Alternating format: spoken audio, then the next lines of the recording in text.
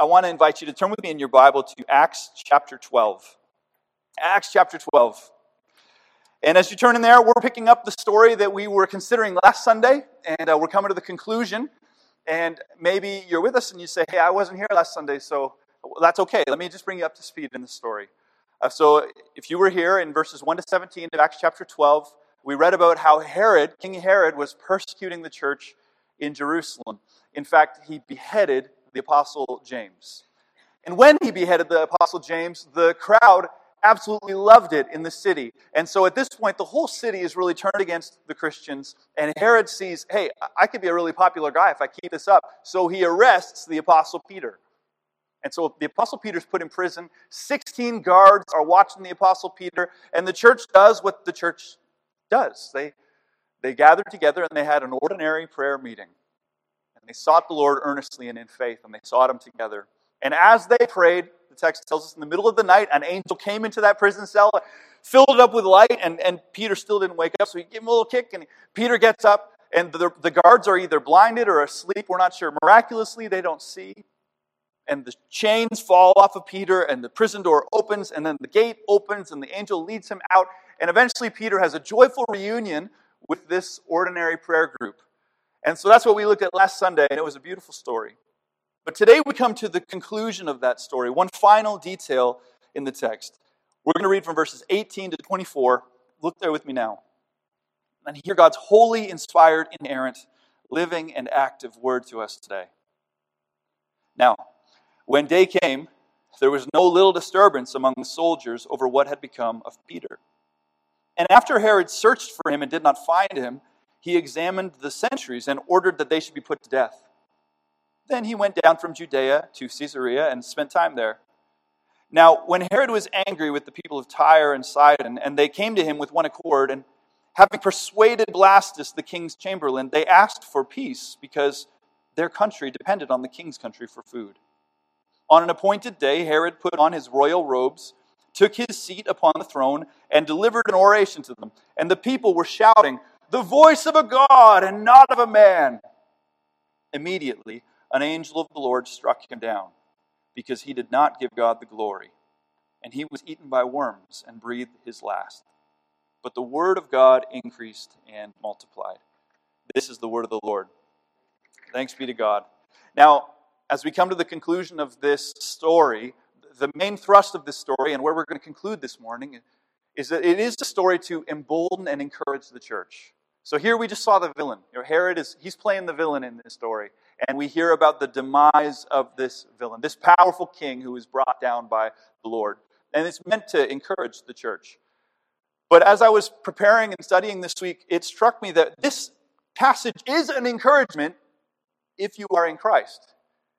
It is an encouragement if you are the people of God. However, this isn't an encouraging story if you're Herod. Right? Herod was not very encouraged by this story. Actually, for people like Herod, this story serves as a warning. And it struck me that I don't want to rush by that before we get to, the main thrust.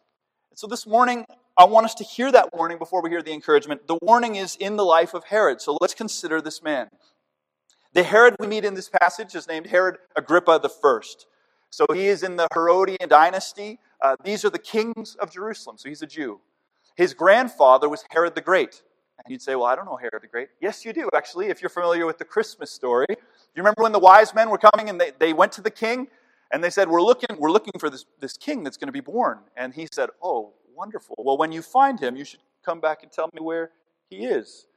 And of course, the wise men realized Herod's going to kill this baby. Well, Herod the Great is the one that ordered that all of the boys 2 years old and younger in the area of Bethlehem should be murdered.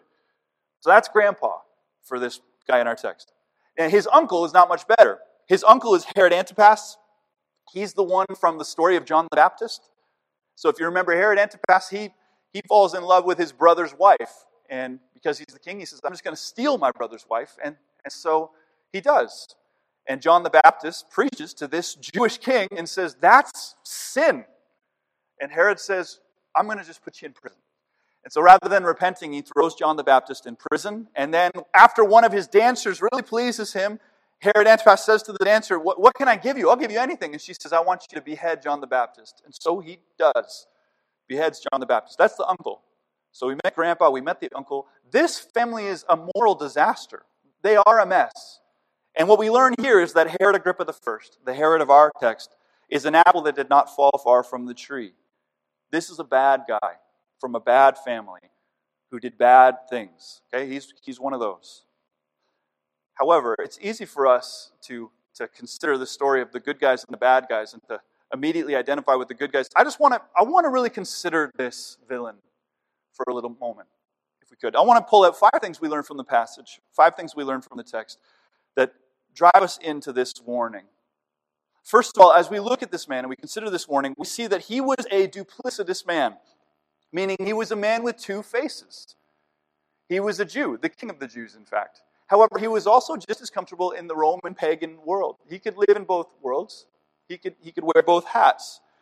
I'm going to quote from the Jewish historian Josephus a couple times today, just because he gives us an extra insight into the life of Herod. Josephus says of Herod that he loved to live continually at Jerusalem and was exactly careful in the observance of the laws of his country. He therefore kept himself entirely pure, nor did any day pass over his head without its appointed sacrifice. So hear that. This Herod, this villain, when he was in Jerusalem, he was a very religious man. He was a devout man. He was the kind of Jew that you watch him and you watch the way he's not missing a day with his sacrifices. But he was also just as comfortable in the Roman world. His palace was in Caesarea, the Roman capital of Judea, where he enjoyed an indulgent life filled with treasures and pleasures because Herod was at home in the world and at home in the church. He could do either. Happy to worship, happy to sin.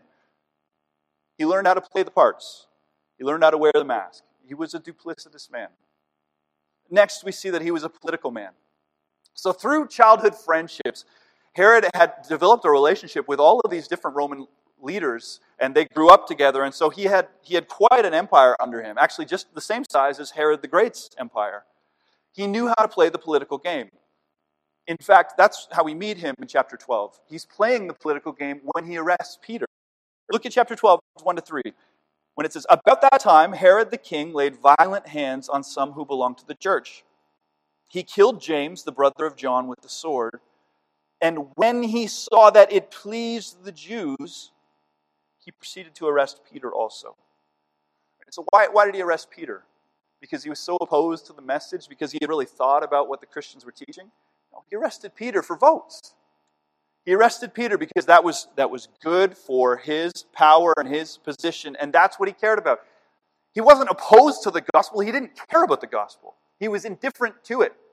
He cared about power, right? And so he was after whatever he needed to do to further his power. He was a duplicitous man, a political man, and we discover next he was a foolish man. I'm drawing this observation from verses 18 to 19. There we read, "Now when day came, there was no little disturbance among the soldiers over what had become of Peter. And after Herod searched for him and did not find him, he examined the sentries and ordered that they should be put to death. Then he went down from Judea to Caesarea and spent time there." Now, if you remember, Herod had assigned 16 soldiers to guard Peter. Peter was his prize. He saw if he could behead Peter, he's going to win the crowd.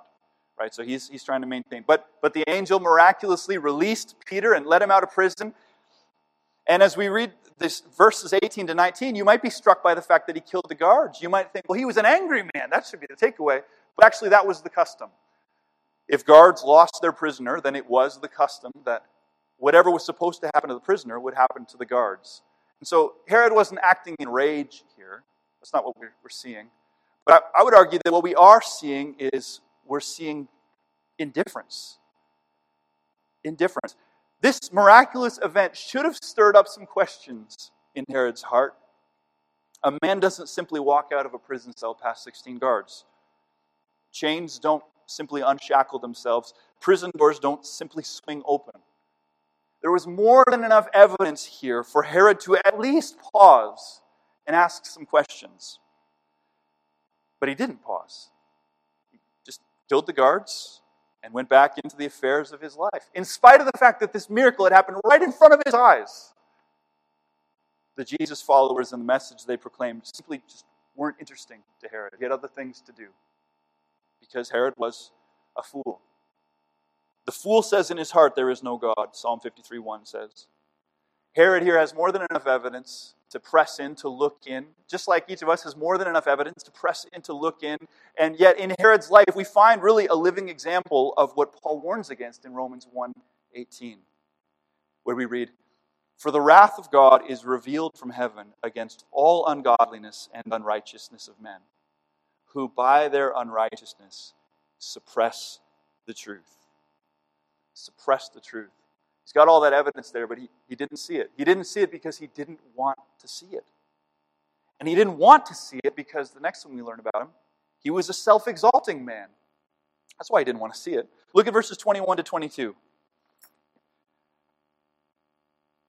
On an appointed day, Herod put on his royal robes, took his seat upon the throne, and delivered an oration to them. And the people were shouting, "The voice of a God and not of a man." Immediately an angel of the Lord struck him down, because he did not give God the glory. And he was eaten by worms and breathed his last. Now, as I said, Josephus was writing about this same man, this same event. Josephus comes from a different perspective. And Josephus describes, some say that they're conflicting accounts. I don't think they are. Josephus says that he was struck down in that moment, but actually he died. It was 5 days of agony before he died. But first, Josephus tells us, I jumped ahead. Josephus tells us that he was dressed in an elegant silver robe. He tells us that the silver, illumined by the touch of the first rays of the sun, was wondrously radiant, and by its glitter it inspired fear and awe in those who gazed intently upon it. So if you can just imagine this man, he's sitting up on his throne. These groups, they had been doing something that had bothered him, but he showed favor to them, and so then they start praising him, and he's in this silver robe, and the sun's shining on it, and it's glistening, right? And they shout out, "The voice of a God and not of a man." And you wonder what that must have felt like. No one's ever said that about me. I imagine nobody's ever said that about you. But for Herod, I would imagine that in this moment, he probably felt like he had arrived. His whole life, all the duplicity, all of the politics, all of the posturing and clamoring for power, in this moment, shining in his silver robe, the crowds are crying out, "You are no man, you are a God." Now Herod was a practicing Jew, or at least half of him was, remember? So he knew that this was blasphemy. He knew that he was not a God. He knew that God is God and he should not receive that praise. And yet in this moment, he really didn't care. He suppressed that truth just like he had suppressed the truth of the empty cell. Clothed in his silver robe, seated on his throne, he received their praise and he listened as the crowd affirmed what Herod actually already believed in his heart. I am a God. But this moment was short-lived because immediately Herod was reminded that he was just a man. The story ends, and the people were shouting, "The voice of a God and not of a man." Immediately an angel of the Lord struck him down because he did not give God the glory, and he was eaten by worms and breathed his last. So this is where I jumped ahead earlier. Josephus, talking about the same story, tells us that he was struck down in that moment, but actually it was 5 days before he died. He had agonizing pain in his abdomen, and commentators speculate he probably died from appendicitis. Pause. I got appendicitis a couple of years ago, and this resonates with me. I remember that day, like, lying on the floor and thinking, I wish I was dead. It's a terrible thing. And imagine having appendicitis and not being able to go to the doctor where they can remove it. He suffered from this, and commentators speculate that it led to an infestation of roundworms. This is gross. Dr. Gary can probably picture all this. It's a terrible thing. But here's the takeaway for us. Nothing humbles a man, particularly a man who believes himself to be a God, the way that sickness does. See, all of Herod's wealth, all of Herod's approval ratings, all of Herod's political alliances could not cure his tummy ache. He was helpless. He was dying. Because, like every fool who had been born before him and every fool who has been born since, Herod was not a God. He was just a man. Now, according to Josephus, Herod came to his senses actually on his deathbed. Josephus tells us that Herod said, "I, a God in your eyes, am now bidden to lay down my life, for fate brings immediate refutation of the lying words lately addressed to me. I, who was called immortal by you, am now under sentence of death." And so ended Herod Agrippa I, a bad guy from a bad family who did bad things. He's one of those. He's a villain. And yet, before we move on, all week long, I just felt led to make this one last observation. We learn about Herod Agrippa that he was just a man, ... like us. He was just a man like us. See, the Disney movies and all of that stuff, there's a big craze right now to do these villain movies. I'm not big into that world. But I've noticed that it feels like every other movie coming out right now is telling the story of the villain. And it paints this story, we really live in a world of the good guys and the bad guys. But as Christians, and as we read the Bible, we see that our story is not the story of the good guys and the bad guys. Here in this room, we're not the good guys, and those folks out there aren't the bad guys. Do you know that? And the Bible doesn't say that some of those bad guys sinned and fell short of the glory of God. No, the Bible says, "For all have sinned and fall short of the glory of God." As we read a story like this, and as we consider a life like Herod's, the frightening reality is that we are all capable of being the bad guys. If you were able to walk through that account of Herod's sin in his life without seeing any of that hiding in the dark recesses of your heart, then I wonder if you might not be deceiving yourself. The Puritan John Owen warns, "It is to be feared that very many have little knowledge of the main enemy that they carry about with them in their bosoms." It's a scary thing that so many walk around entirely oblivious to the sin that lurks in their hearts. Now, this passage is comfort, and we're going to get there. But again, I just felt I couldn't get past this week, that before we get to that comfort, for all the Herods in the world, this passage is a sobering warning. And I want to make sure that if those Herods are here, that we hear this warning. This passage warns against our duplicity. Another word for that might be hypocrisy. And so we've just considered Herod, this religious man who never missed a sacrifice, who when he was in Jerusalem, everybody looked at him and they said, he is the picture of what it is to be devout. And in this room this morning, we've gathered together and we're praying prayers and looking to God's Word and we sung these songs. But my question for you is, I wonder if there's anyone in this room who is going to go back into the world this week and is going to look like an entirely different person until we gather again next week. Boy, be warned this morning. If the people in your school, if the people in your workplace, maybe the people in your home, if they would be shocked by this version of you because they've never seen them before, because it looks nothing like the version of you that is living out in their world, you might have more in common with Herod than you realize. Just as happy at worship as he is in the world. Just as happy at church as he is in his sin. This is a warning. This is a warning against our politicking, and perhaps a better word for us, because we're not living in that political world that he was living in, is our people-pleasing. You know, if you think about what Herod did, ultimately, if you boil it down, what did Herod do? Herod chose to sin so that he could win the praise and the applause of the world. That's what it came down to. He sinned. He was ready to kill Peter. Why? So that he could win the applause of the world. Now, none of us are in a position to kill Peter, of course. And yet, how many of us have wrestled this week? We had an opportunity to sin to win the praise of our peers. If I just compromise here, if I just indulge here, I can get further along. I mean, we're living in it. I was praying for you this Thursday. I recognize it's different for me. I'm working at the church. But for many of you, there's probably some opportunities this week where if I just put this flag on my desk, I can move further up the ladder. If I just join in the celebration of this, I can get ahead. We're living in that. Or maybe you've got that deceptive boss, and if I just fudge the numbers, if I would just go along with his scheme. I heard a story just a few weeks ago from one of you who had this in the workplace. Your boss is just pressing you. Just compromise, just a little bit. This is the way to get ahead. If you're willing to compromise with sin to further your own agenda, to gain the praise of the world, then you might have more in common with Herod than you realize. And it warns against our foolishness, this passage. our propensity to hide and distort the evidence that's right in front of our faces. So Herod had this empty prison cell right in front of his face, and yet we have the empty tomb right in front of our faces. How many of us deny and suppress the fact, even as the church explodes, even as the world persecuted these early Christians, and they hung Peter upside down on a cross, and to follow Jesus cost everything, and yet the church multiplied and exploded, and still you tell yourself, I think they were lying. I think this is all just a trick. The apostles are trying to broker power for themselves. What power? They spent their lives running.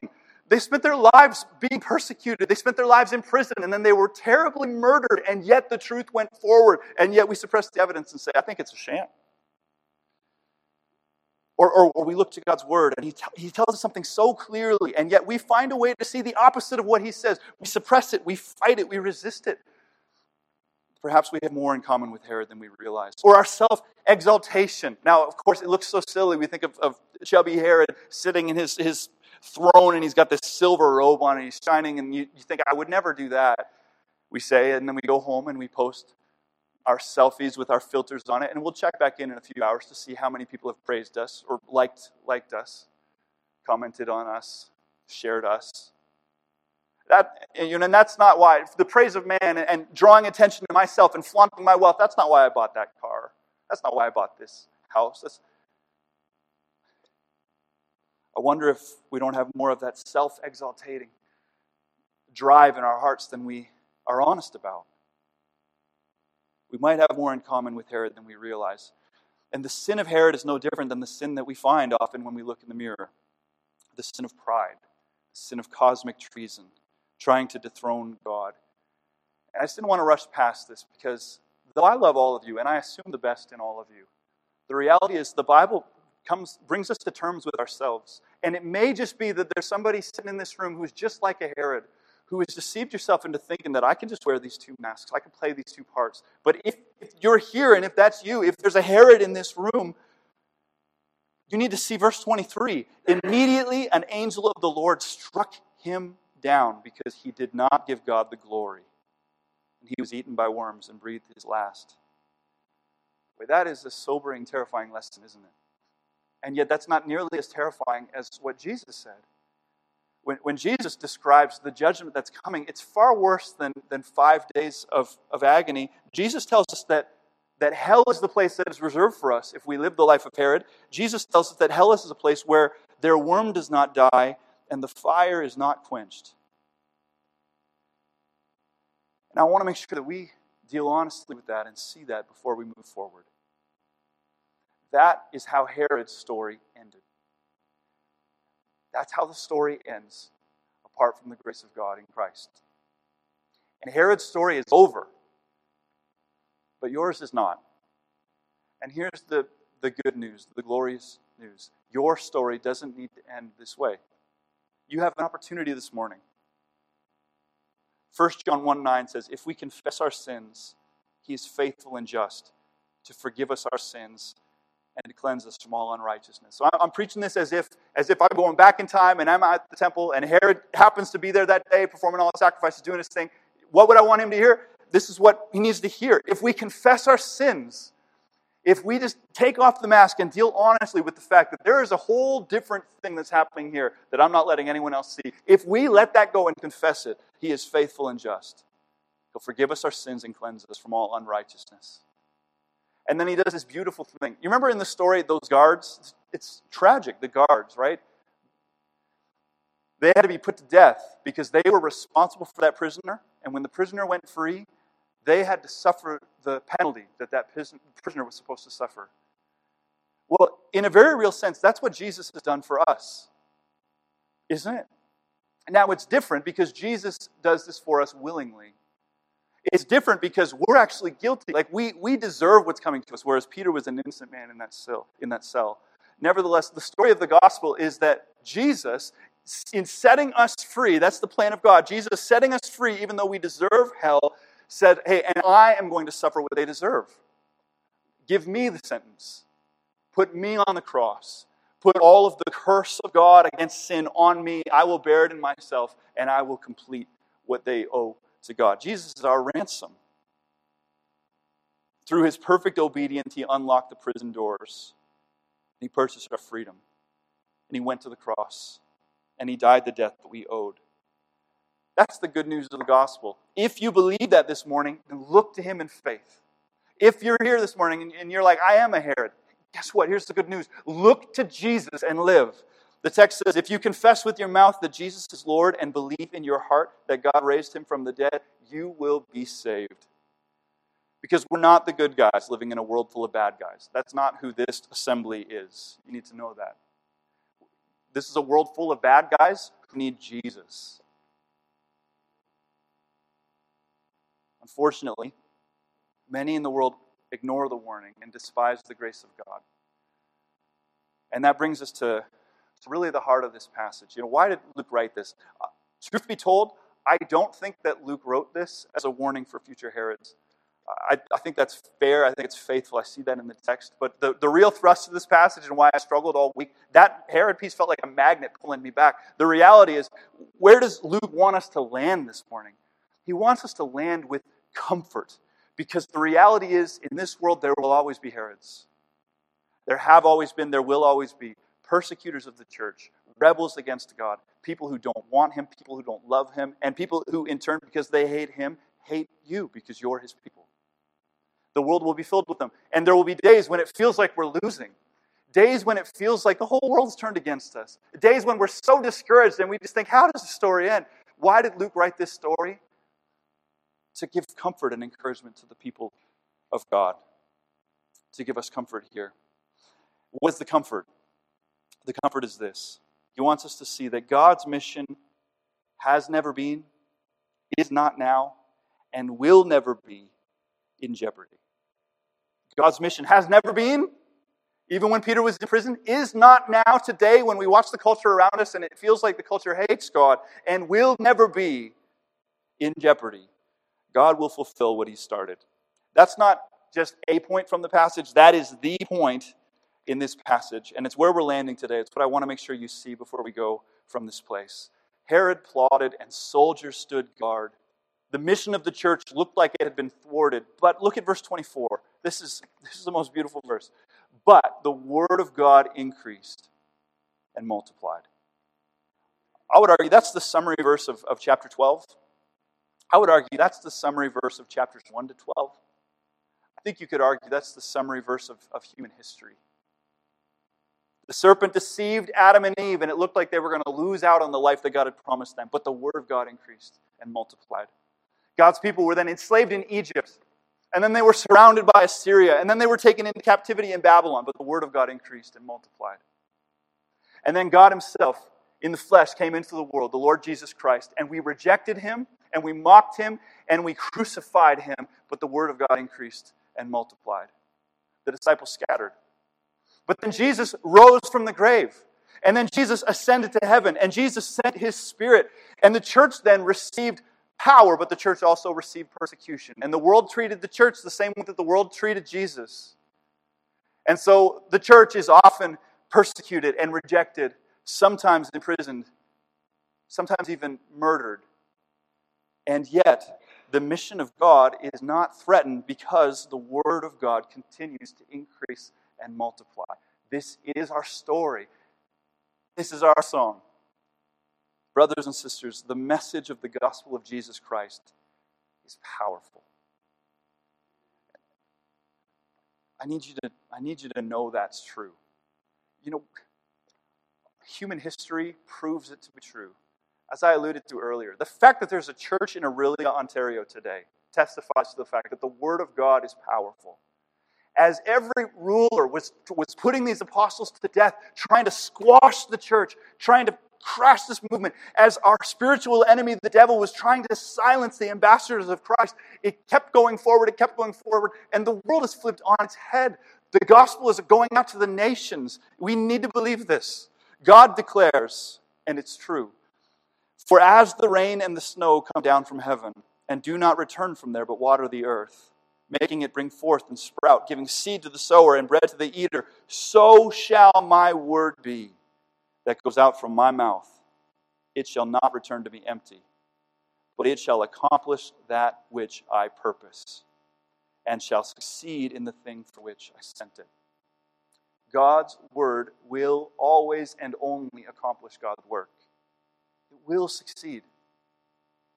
It will succeed. His word will not be suppressed by any tyrant. Not then, not now. Nor will it be restrained by any prison cell. Not then, not now. No, we declare with the prophet Isaiah, the grass withers and the flower fades, but the word of our God will stand forever. Therefore, we should not be intimidated, though we often are intimidated. We should not be intimidated by the weapons that the enemy wields against us, because we've been entrusted with a weapon that is unstoppable. For the word of God is living and active, sharper than any double-edged sword, piercing to the divisions of soul and of spirit, of joints and of marrow, and discerning the thoughts and intentions of the heart. So why is this story in the Bible? This story is in the Bible because people like you and people like me are not always as brave as we ought to be. We get discouraged really fast. This story is in the Bible because sometimes the world can look like a frightening place, a hopeless place, and we can be tempted to hide our faces in our hands. The story is in the Bible to comfort us and embolden us with a reminder of how our story ultimately ends.